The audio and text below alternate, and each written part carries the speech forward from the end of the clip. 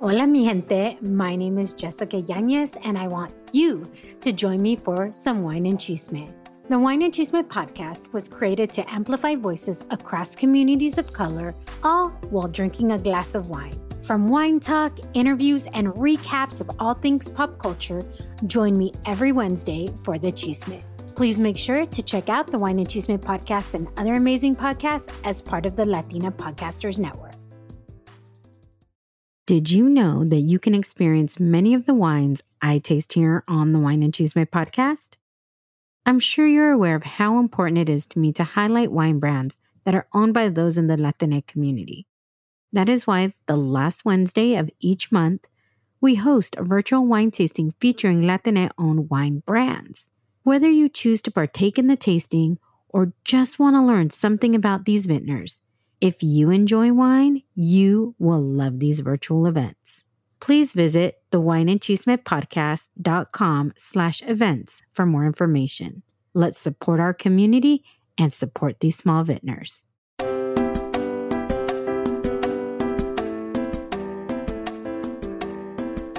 Hola, hola, mi gente. I'm Jessica Yanez, and this is the Wine and Chisme podcast.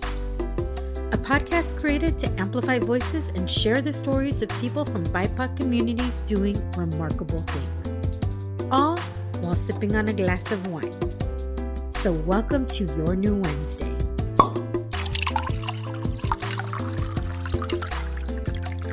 The Wine and Chisme Wednesday.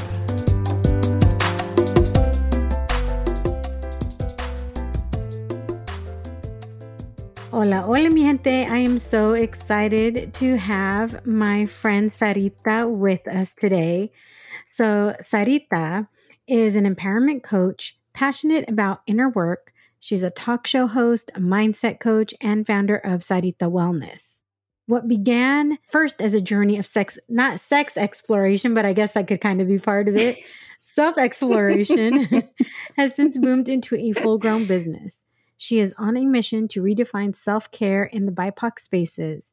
She guides women to reclaim their power and go from disconnected to deeply connected, all via self-care through her new membership community, Self-Embrace Collective. So I'm super excited that you're here, Sarita. Welcome to the Wine and Chisme podcast. Thank you so much for having me. I'm so excited to be here, and what a unique experience to be able to share chisme and wine and talk about my business. I know. And you know what? I've been wanting to have you on for a while, but I think it's really needed. Self-care and how we do that and everything. I feel like it's over the last 18 months, it's really been a focus that had never really been in this sense before. But before we get into all that, we got into the wine before we get into the chisme. Yay. So what kind of wine are you drinking today? So I spilled a lot of it, unfortunately, but I had a bubbly California sparkling wine, and it is called, you know what? I don't remember what it's called. I'm so sorry. I should know this.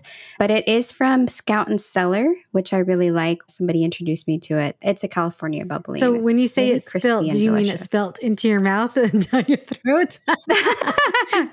Ideally, that would have been great, but no, I spilled a little bit as I was trying to get set up for this. But man. I did get a majority of it, though. Well, at least you got some of it. So I'm actually drinking today a Rioja that my friends brought me from Spain. Ooh. So it's called Lagunilla Optimist 2016. And it's a Rioja. I couldn't find a lot of information on it. I'm really excited about it. And wait, let me show you. Okay, do you see? If you look at the bottle, you can see that I've taken wine out, right?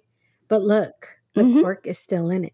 Oh, so wow. I got this. It's this wine system called Coravin that literally it has, and this is not a paid ad. I wish it was. Coravin, if you're listening, like pay up. But it's really, really awesome because it's this thing that you just clamp around, and then the needle goes through the cork. And there's this, it's called argon gas that you pump into it. So it preserves the wine, and then you pour the wine out. So it literally is like, I could have this wine a year from now and it'll be like I just opened it. Still yeah, fresh. It'll still be fresh. That's amazing technology. Oh my gosh. That's really cool. I'm so excited about it. So, but I haven't had it. So this is the first time I'm going to smell it. So I have this little thing here It's like for wine tasting. Oh, It's like neat. this little circle thing. So when you do wine tasting, you can actually say, okay, what fruits do I taste? What da da da? Oh, I taste, and it'll tell you citrus fruits, berry fruits, tree fruits, tropical fruits, like all these things. If it's nutty, if you have like that caramel taste, what kind it would be. It's like a little cheat sheet. So it's really awesome. So I did let this sit out. I did put this in my decant. So I got really fancy today for you because thank you. That's some self-care for yes, you. Yeah, that's I amazing. was truly practicing self-care because I went from using Malcoravin and I didn't even put it directly into the glass. I put it into my decanter and then let it decant for about 30 minutes and then that's really and neat. put it in my glass. So let me see what it smells like. Oh, this definitely smells like cherry. That's like really strong. I don't know what else. Maybe plum, but I feel like there's something else. Clove, that's what I smell. Ah, yeah. So it's kind of a more of a rich type of wine. I don't know That what the sounds blends amazing. are of this Rioja. Let me taste it now. Oh, I forgot to say cheers. Cheers. Here's my sound effects. Definitely. Oh, it's a very dry red wine. Very, very dry.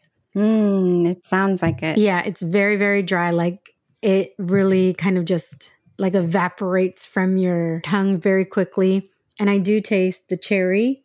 You know what I think? I think it has like tobacco. Ooh, so it's kind of more of a smoky. Yeah. You know, you're always kind of like, how do I tell the flavor? So what I tell people is anytime you have fruit, smell your fruit, right? Like really smell your fruit, especially when it's really ripe and everything. Smell your fruit. Anytime you're cooking, smell the herbs that you're cooking with. Because the more you do that, the more those things will start, like your head and your taste buds will start lining up. Interconnecting. Yeah. That's And so then true. you're like, oh, wait, I think I taste this. I think I taste this. So like lemongrass, did you ever with lemongrass, like pick it and just start eating it? We did as kids. I love the smell of lemongrass. Oh my gosh. As kids, we'd be like just totally, we're weirdos, I guess. But there was also these berries that we used to, like these teeny tiny berries that would grow on this bush outside my grandma's house. And me and my cousins would just pick them off by the handful and eat them. We wouldn't even wash them. Cool. We would just like pick them off the bush. Thank goodness they weren't poisonous. Yeah, right? I mean, look, with everything going on, I think I've put a lot of different things, like as a kid, you know, I can survive a lot of things because of the things I did when I was a kid. So I'm really excited about today because we're really going to focus on self-care because that's really something that you are very, very into. That's something that you're building your business. I mean, your business, Sarita Wellness, is all about self-care and particularly within BIPOC communities, even more specifically BIPOC women. And you want to empower women from the inside out. And I think that's really the only way you can be empowered, right? You can't be empowered.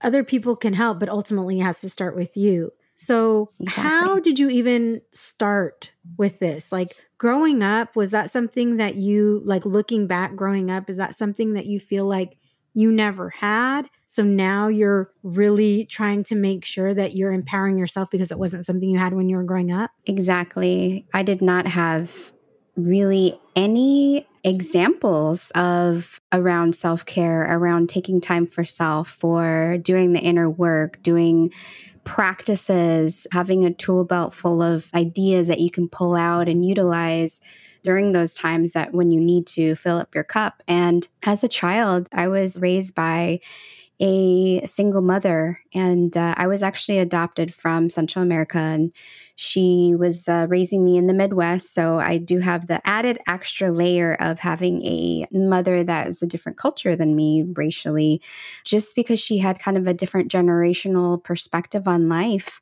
She herself didn't do anything really that had to do with her. And I remember so often where she would be putting other people before her, her kids, her family members, her parents. And she would go long times without even doing very simple things like getting new eyeglasses or getting haircuts when she needed it. And if she did get a haircut, it'd be like a $5 haircut. So I didn't see any of that. And also too, like I didn't see her taking time for herself to be able to nourish her own physical body and mental body. And so of course, we pick up on these things naturally, subconsciously as children. And we emulate a lot. And by the time I got to be to high school and college and post-college, I didn't even know how to take care of myself. And it really started presenting itself in ways of unhealthy relationships. And I'm not talking about hygiene. I'm talking about really taking care of myself on the level of where I would be putting myself first and filling up my cup in ways so I could show up as the best person I could be. But I was letting a lot of outside noise and activity really dictate who I was as a person. And so I was just kind of like a leaf blowing in the wind, just letting outside sources just blow me to wherever. And before I knew it, I was like, who am I?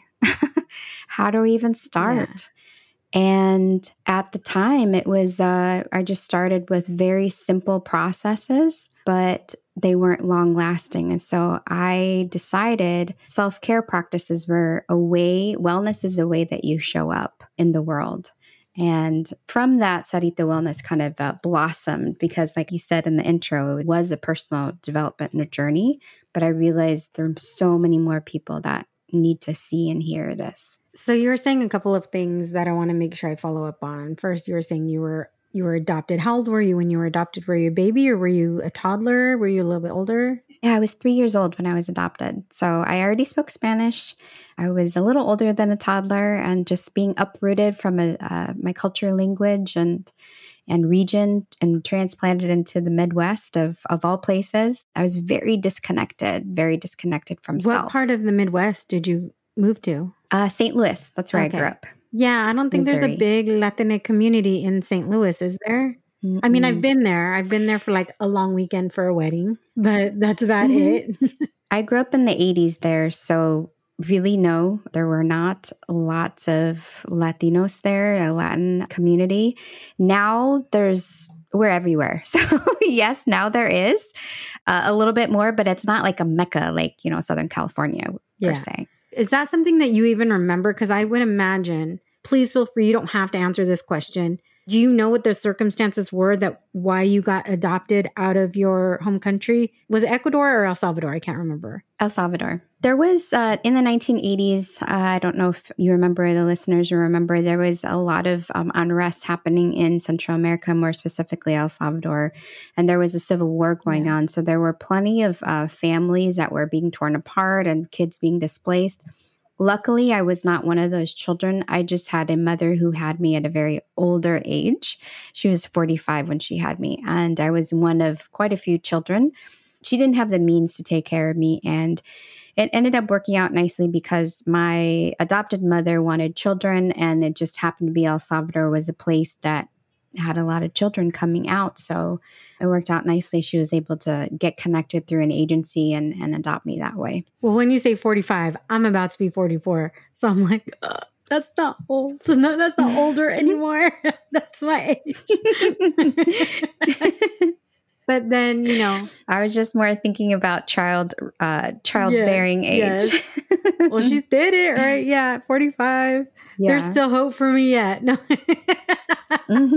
I mean, I can imagine the strife, especially with all of those things going on and everything. And then being completely uprooted. Like you said, like Spanish was your first language. You already knew it. You already had like culture behind you. And then moving, that must have been, do you remember that? I mean, I would imagine that would be really traumatizing at 3 years old because you have a mom, you have brothers and sisters. And now I can't even imagine what that would feel like. I can only, and I'm hitting everything because I'm just like, my hands are flailing because I'm trying to comprehend how a 3-year-old deals with that. Yeah. I'm glad you brought that up because that is part of the self-discovery journey that I've been on since I can remember.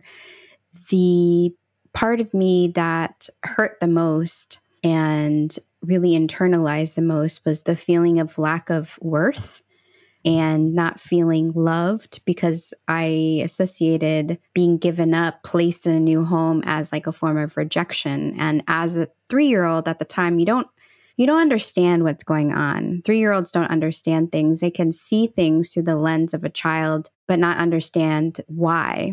And so a lot of things ended up getting internalized for me. it was around feeling unworthy and the lack of self-love, especially growing up in a community where I was one of the few people of color in pretty much every circumstance, from church to school to soccer club to gymnastics. It was traumatizing. Having the uprooting and moving to a new place, a new home, being forced to learn a language and just having to acclimate so quickly. Luckily, as a child, we're able to do that.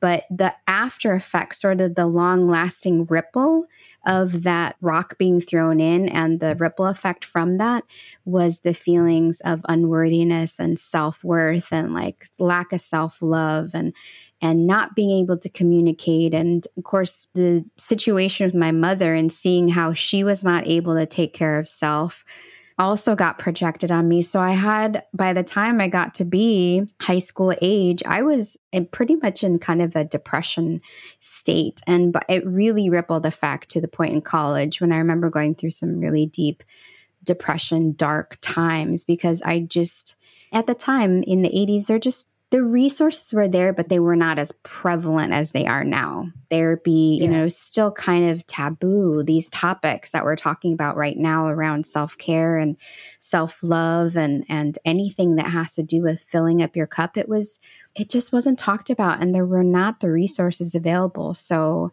I created something, a practice for myself, because I didn't see what was available for me. Yeah. I mean, you're starting off with that trauma, like you said. And I made an assumption, and I apologize for this assumption, and you can let me know if I'm correct. I was assuming that you were with your birth family until you got adopted. How long were you with your birth family? Because I just made that assumption. I don't know. I don't even know why. Mm-hmm. I was with the birth family for about 2 years, and then I was put in a foster home in El Salvador. So I was not with the birth family for very long at all. I'm not sure, honestly, how many foster homes I went through before I got adopted to the States, but I definitely was in the foster care system there before I found and landed a home in St. Louis. Like you said, you're coming into this situation where you're learning, you're not only getting a new family, you're learning a new language, you're learning a whole new culture. I could see a very traumatizing and very overwhelming experience for a 3-year-old. When did you realize that you didn't see your mom taking care of herself? When was that like a click? Because you've mentioned that a few times where she wasn't somebody who she took care of everybody else. And I think that's something we as women tend to do anyways, is we take care of everybody else and we take care of ourselves last. And maybe it's a new thing that we're like, we need to do self-care. But I think over the last maybe 5 to 10 years where it's really been like, look, if you're not taking care of you, you can't take care of anybody else. And maybe it's not even been 10 years. Maybe it's been like 5 years or so.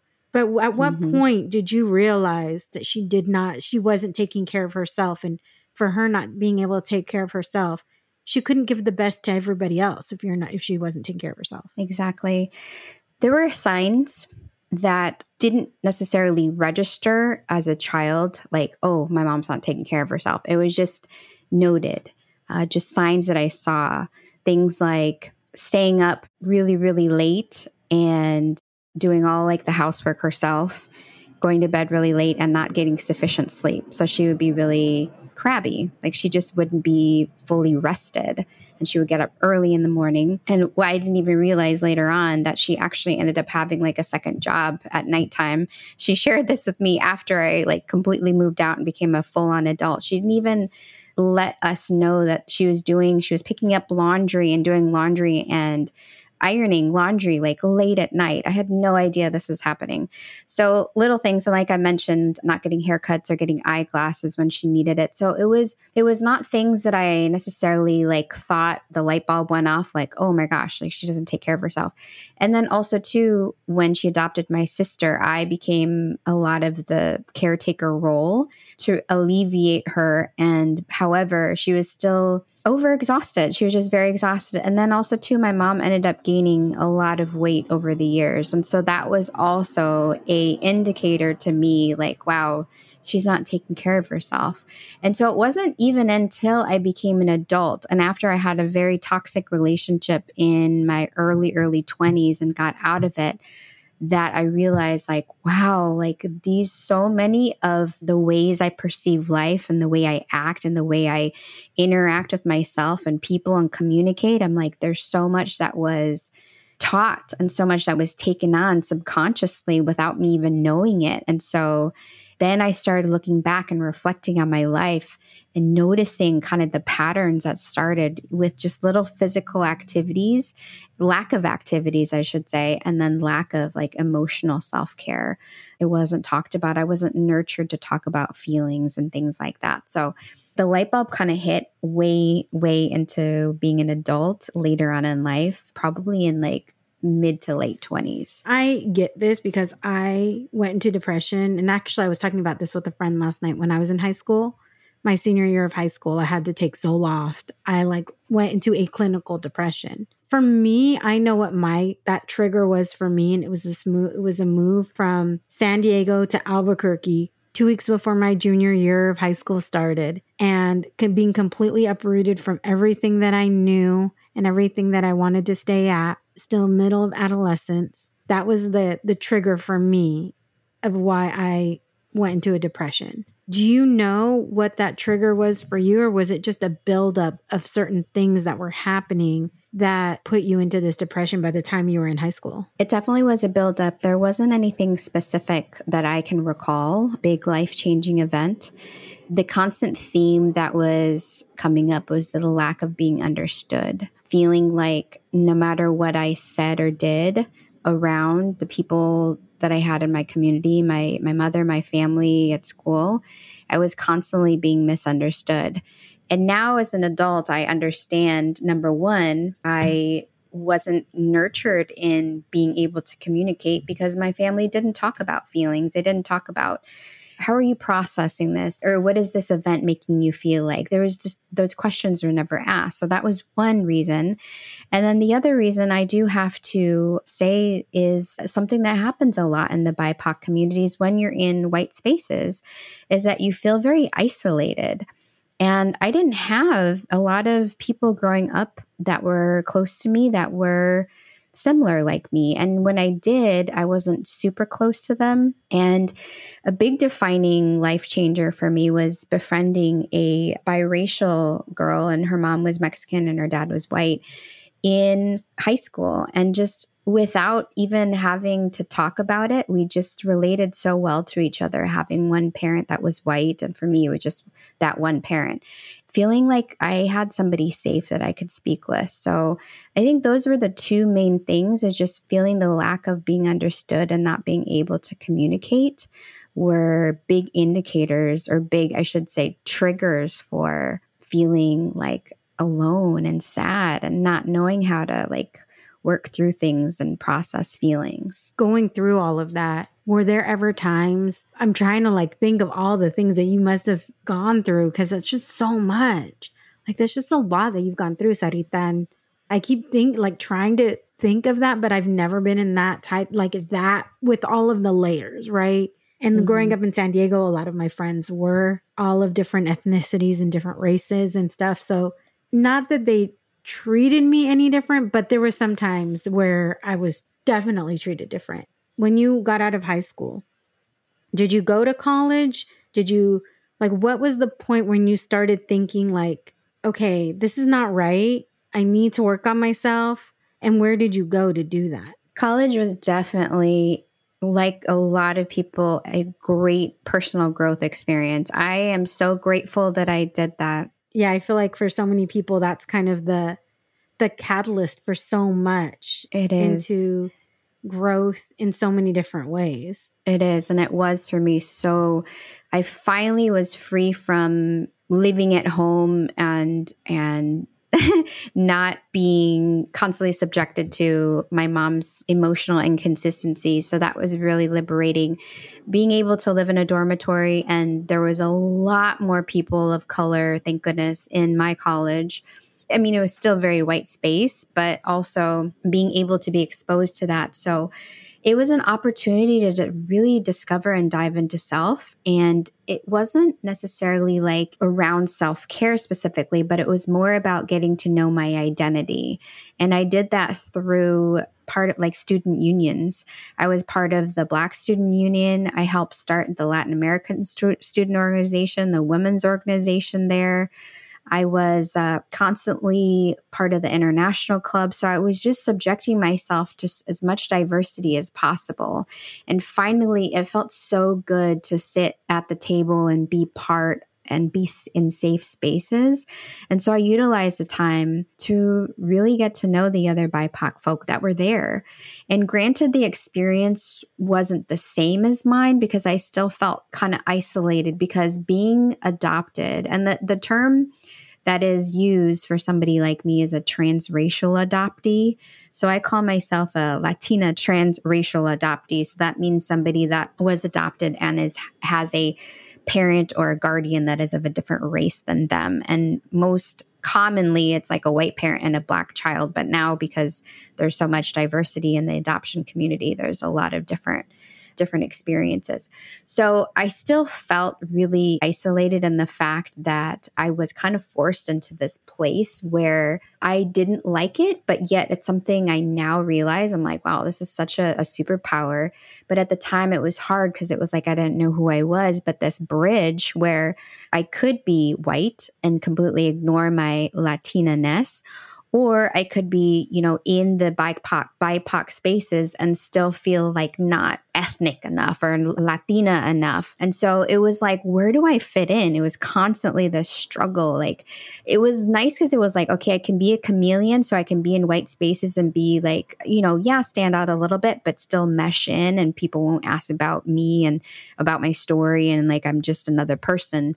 But then in the communities of color, I felt like, especially with the other people that were Latinx, I felt a little rejected because my Spanish wasn't as good. And a lot of them were international students from Latin America. So they didn't understand the concept of being Latin American living in the United States as somebody growing up. So it was a small liberal arts college. And so it was like, yeah, there was a lot of dynamics going on. So it was confusing, but yet it was like very empowering as well. I think it's awesome that you sought out these other spaces and these other things to get in touch with who you are as a person, as a whole person, rather than just one side of yourself. I get the whole, because I'm a light-skinned Latina. I know I've said this on the podcast all the time, but it's because I am aware of the privilege that comes with that. And you really said that in regards to being able to kind of, you blend in with white spaces, but there's always something different about you, right? Like people know, they know You're not quote unquote white, but you're white enough to be in white spaces. I get that. Right. And then the other part of not feeling like your Latinidad is enough, because I feel like within our own community, we're constantly cutting each other down. Like we're not enough. We're not this, we're not that. Instead of saying for me, Spanish was not my first language. My Spanish is okay. It could always improve, and I'm always trying to improve it. However, my parents' Spanish was their first language, but because they used to get in trouble going to school and speaking Spanish, they would get in major trouble. Yeah. They didn't want us me and my sisters growing up with that stigma. They didn't want us growing up and getting in trouble. It got in their head so much. They thought they were going to speak a lot more Spanish to us than they did. And so my first language is English and it's not Spanish. And I would always ask my parents, why did you guys not? Oh, it's because we used to get in trouble. And I think there's some people who don't understand that. Why don't you speak Spanish, or why this or why that? And, now I've chosen to be more connected to that. And I've always had a basic level of Spanish, and I've tried to get it better and better. And the more that I drink, the better it gets too, because I get so self-conscious. Me too. It's the self-conscious, right? There's sometimes where I'm drinking and I'm like, oh, I didn't. Actually, there's sometimes just in general where I'm in Mexico or something and I say something and I'm like, oh, I didn't even realize that was in here. And it came out really well. Yeah, right? But with all of that said, it's very, very easy to get in that space where you're just where do I fit? Because I don't feel like I'm white, that I want to hang out with these people. My culture is very, very different. And actually, I don't feel like my Latinidad is not enough around a lot of my friends I've grown up with and people I've grown up with and people I've met and everything. And I haven't heard it, but I'm sure one day somebody will tell me something. It would come from the outside, right? Somebody I don't know, somebody I blah, blah, blah, that would project that onto me.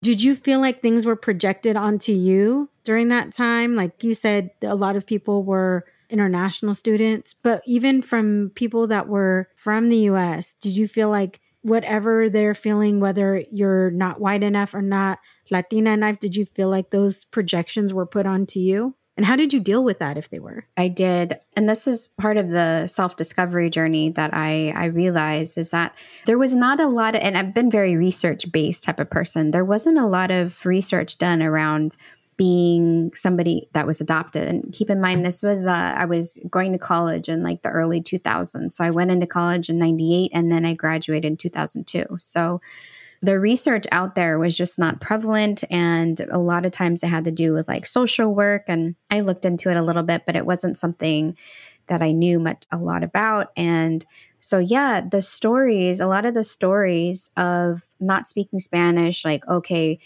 even simple conversations where it was like the transition into English, okay, because, you know, I'll make you feel more comfortable or you're making me feel uncomfortable because I see you struggling.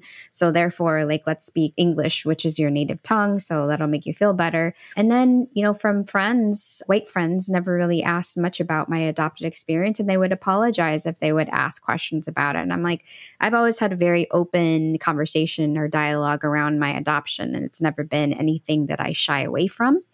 So yeah, there have been a lot of projections of that. And so especially coming out here to California. So I came out to California, Southern California, never had been here before, 2002. And it was major culture shock. It didn't even dawn on me how close Mexico is to San Diego, basically just down, down the freeway. We're 15 minutes from the border. And they're like, I mean, obviously there's cities even closer, but if you live close to downtown, you're only 15 minutes from the border. Yeah, super close. It was such culture shock. It was like I came and I'm around people that look like me. This is insane. And the only experience I'd had with full immersion like that was when I did a study abroad in Nepal or I did a study abroad in Peru. And so coming to Southern California in San Diego, I was like, wow, this is what it feels like to like be a part of a group. And yet, even during my time here, now it's changed because of my personal growth journey and my spiritual journey and my self-love journey.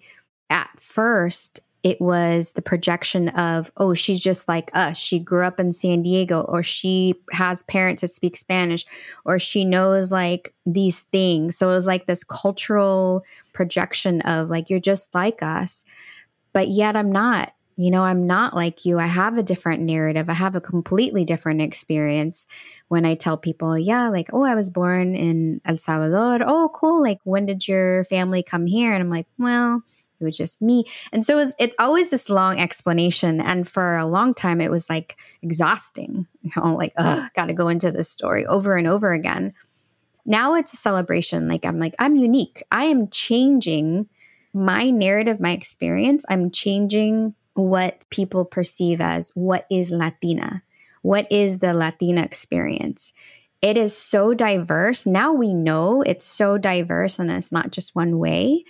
Now it can be a part of the creativity and the culture diversity within our own culture. Yeah. Well, now if you get tired of talking about it, you're going to be like, go to this podcast. It explains everything. And then you can come ask me questions. Exactly. At what point did you feel like you really started delving into, because you said you've gone through like kind of what your journey was, and we're continuing on this journey. The journey never ends until we are put in the ground in whatever form that is. Until we are part of the earth again, it continues, and it probably continues beyond that. But where did you really start? Where did you go from the self-awareness and that you're continuing to wellness, to trying to figure out like, okay, now it's time to figure out what's best for me and how to take care of me? When did that transition happen? Yeah, that shift, kind of a two-part answer to that, because the first part was going to graduate school. I decided to focus on me as a identity, and I learned about transracial adoption, transracial adoptees. I read a lot of psychological papers and really started to understand why I was the way I was, about having trauma, having issues of rejection and stuff like that. And so that was the segue into me learning more about myself and the self-care journey. But it wasn't, I realized after I was in a relationship for about 8 years, and I was kind of thrown into it. I just got out of it about 2 months ago. And I was kind of thrown into it because not only was it a relationship with a man, but it was also like with his kids. So I was suddenly in this position where I was a caretaker for his kids. They were a little bit older, but still it was like there were so many moving parts happening in my life, like being a employee, being a significant other, being like a stepmom, a doggy mom. And like there were so many things happening. It was so overwhelming that I wasn't doing anything for me. What I started to do was like wellness self-care practices. That was simple little things, from going back to journaling, because I used to do that as a kid. Journaling, like bubble baths, utilizing essential oils, yoga, but I wasn't really taking the time to do it consistently. So I like to say that that was like a Band-Aid approach. It was so much going on, and I wasn't really addressing the real issue, which was like the internal relationship with myself, the actual self-connection that I needed to have for me to show up in the space of self-care practices.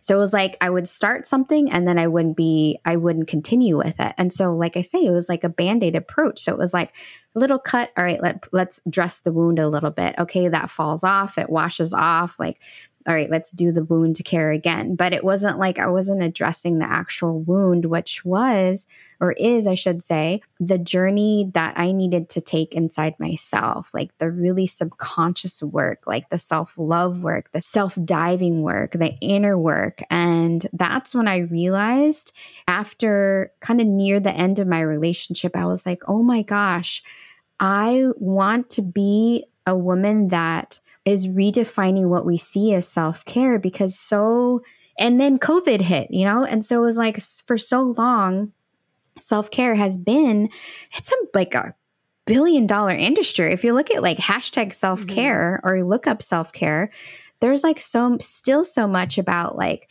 oh, buy this or drink this, or like, buy this purse, or like self-care time and bubble baths and facials, right? The spa industry. Like you said, I think those are Band-Aids for the really hard work, which is really the biggest part of self-care, which is really, and I think COVID, the pandemic, has given people an opportunity, and what people decided to do with that opportunity is up to them. But it gave everybody an opportunity to dive into themselves, because like for me, I'm a very extroverted person, but I realized that a lot of times I was going out to all of these places to avoid being alone. Like I live alone and I like my alone time. I like that.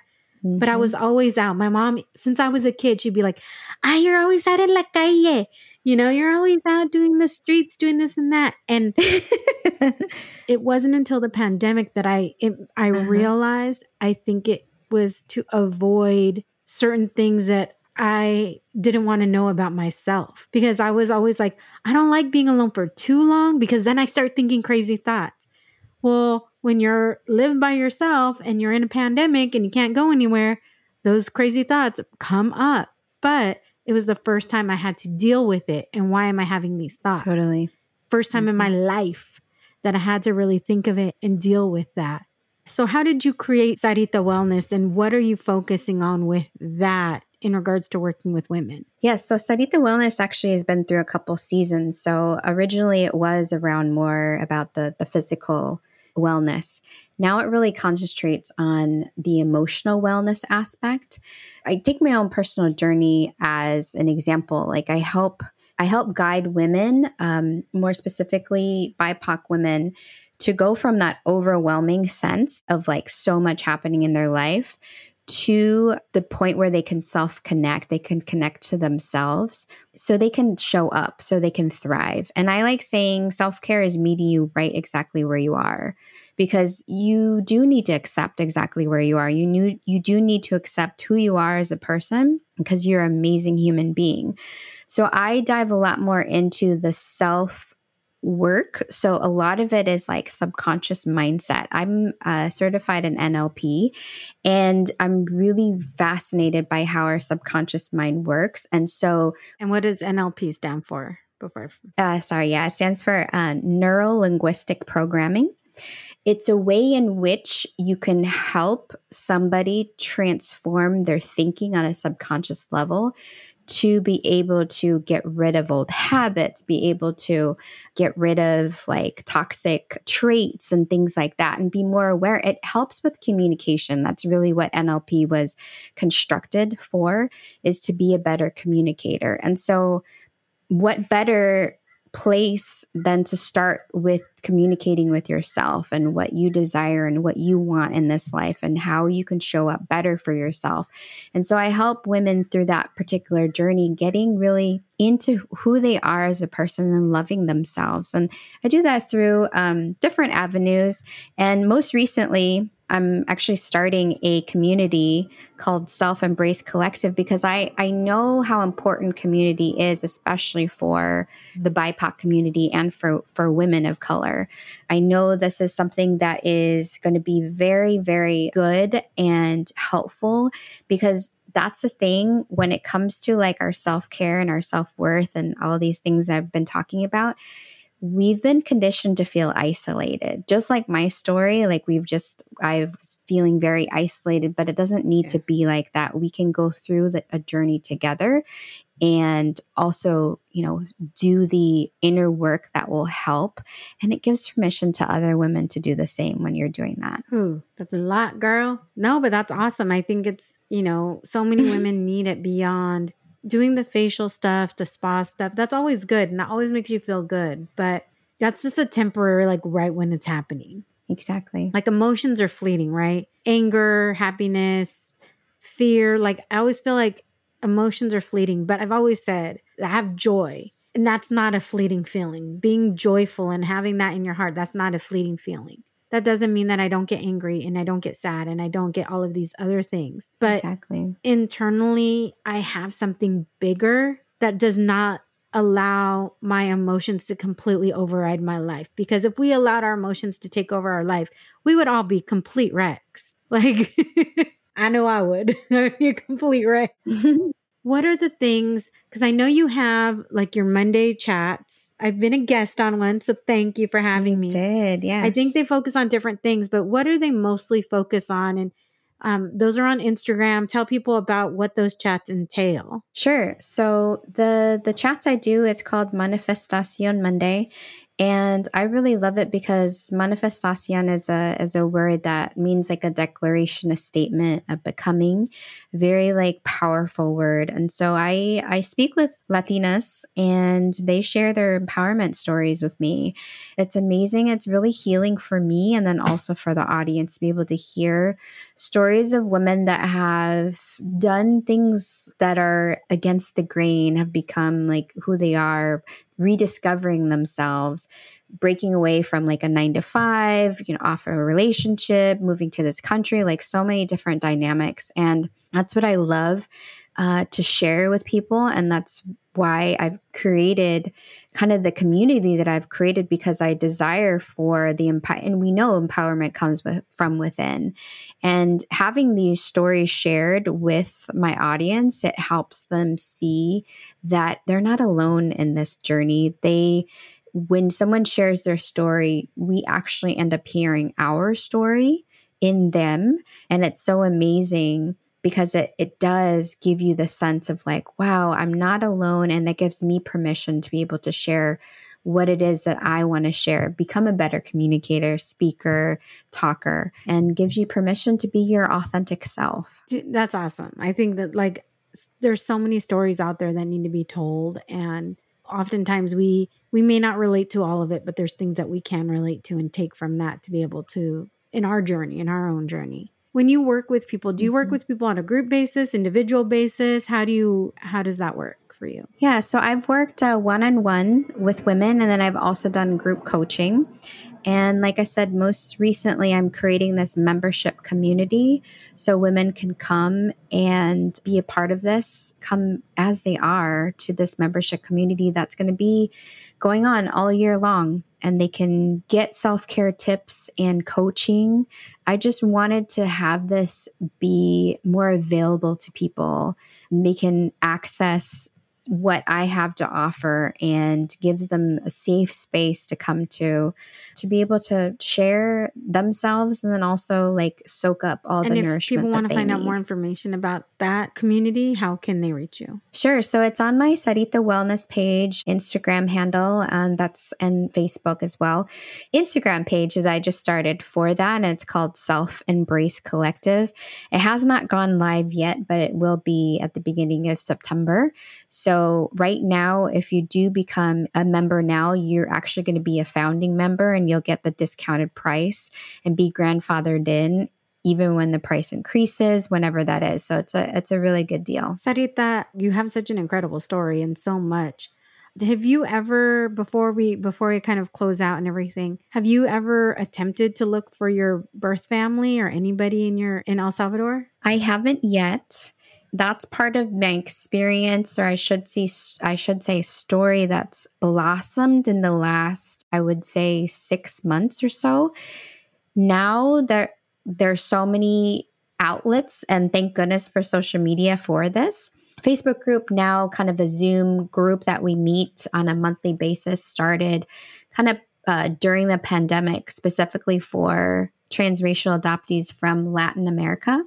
So I'm now connected with a lot of people all over the world that are adopted from Latin America. And through sharing our individual stories and connecting with some people that I find so similar in our experiences, we have been discussing, some people have connected with their families, some people haven't, and just seeing how where they are in their life with that. And it's given me, like I said, the empowerment comes within, but also seeing the stories of other people going through that journey, it's actually planted the seed. And so I'm 41 now, and I was adopted when I was 3. So I have no idea who's out there when I do choose to do that. But it's something before that I was very closed off to. But because I'm in a safe space community of people that have already gone through that, it's given me the permission to be excited that that's something that I'm desiring to do in the future. Oh, that's awesome. I want to make sure I give you the last opportunity to share. If there's anything I didn't ask or anything that you want to share, please do so. Oh, thank you so much.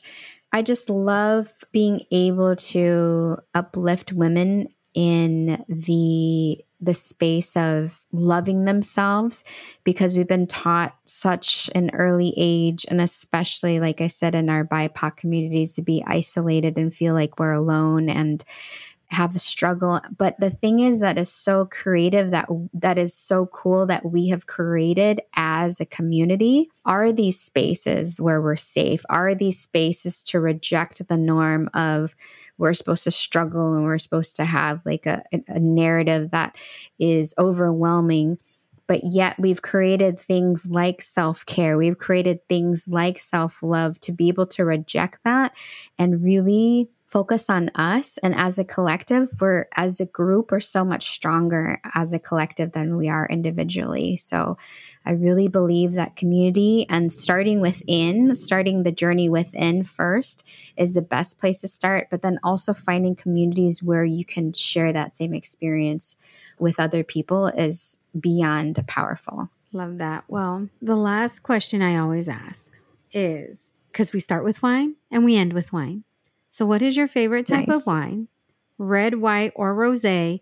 And do you have a favorite type of wine within that? Ooh, the answer to that is it depends on the time of day, believe it or not. So during the day, I like drinking more of the white and the bubbly, and rosés are super fun because they're pink and I love pink. And then red wine with like a really good like pasta dinner. Like I associate red wine with like kind of sleepy time, relaxing wind down time. It's your sleepy time tea. My sleepy time tea, exactly, during my bubble baths. I would say that just recently in the last year, I've really gotten into sparkling wine. I really like it. It's just so refreshing and crispy. That would be my first choice.